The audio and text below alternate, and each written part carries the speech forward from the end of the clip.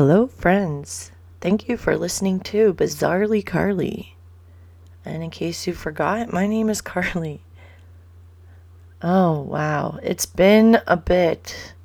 I apologize that I lied a couple times in saying I was going to post this podcast. And then it's actually been quite challenging for me to do this one. Not because of what the topic's about, because I really didn't know what I wanted to do for this episode.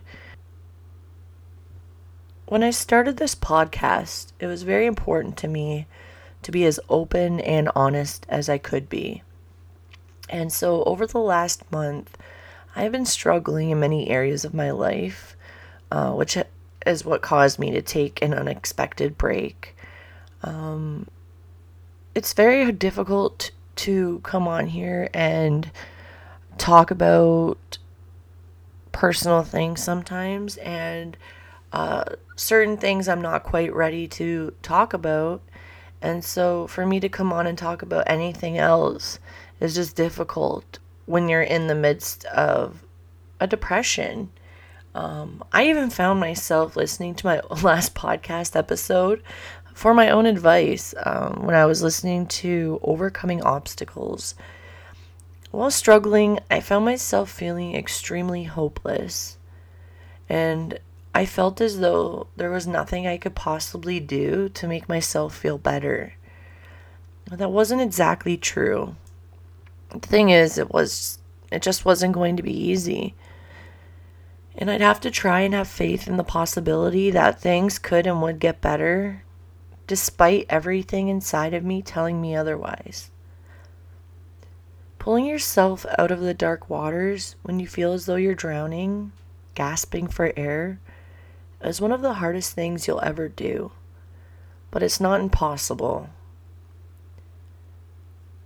I actually began recording this episode for last Wednesday, but I struggled. Because when I began recording, I realized something. I wanted to believe I was doing everything I could when it came to self-care to ensure I was doing my part in battling the recent bout of depression. The truth is, as many others when dealing with depression, I was not doing most of the things I could be doing to make myself feel better. I have not mastered everything I talk about. I understand the struggle of doing some of these things better than anyone. But self-care is so important, so that when things come up in our lives, we're better equipped to handle them.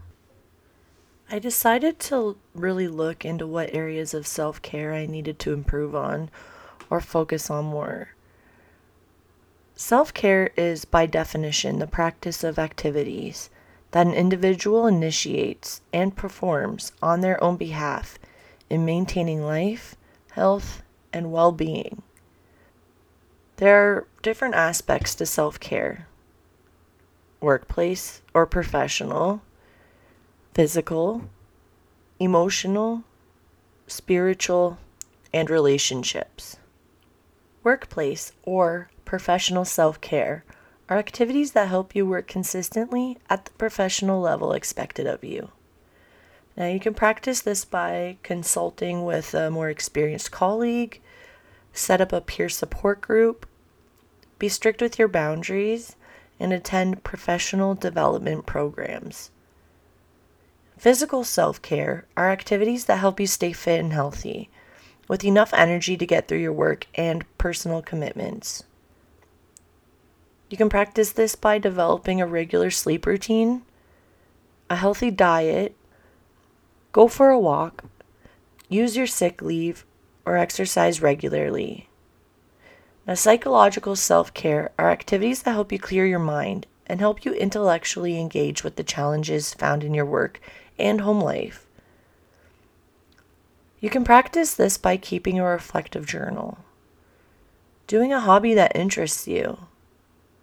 Turn off your phone outside of work hours or limit the usage. Make time for relaxation. Make time to engage with positive friends and family. Emotional self-care is allowing yourself to safely experience your full range of emotions. You can practice this by developing friendships that are supportive. Write 3 good things that happened to you or that you did each day. Play a sport or join a social group. Go to the movies or another activity you enjoy. Talk to your close friends about how you are coping with your feelings. Spiritual self-care involves having a sense of perspective beyond your day-to-day life. You can practice this by engaging in reflective practices like meditation or yoga, go on a hike, go to a church, mosque, or temple, or reflect with a close friend for support. Relationship self-care is about maintaining healthy, supportive relationships. You practice this by prioritizing close relationships in your life. For example, partners, family, and children. You can also attend the special events of your close friends and family. Now, the best way to practice self-care is to create a self-care plan. Personally, when I was going through this list, I realized that I was doing like 1 or 2 things in a couple of these categories, but I really wasn't focusing on all of these categories. Now, to create a self-care plan, you write down a plan of action or activity for each aspect of self-care. Fill your self-care plan with activities you enjoy and that support your well-being. Put your self-care plan somewhere where you can see it every day and practice these regularly, making self-care a part of your daily routine. At the end of each month, review your plan and make changes as necessary.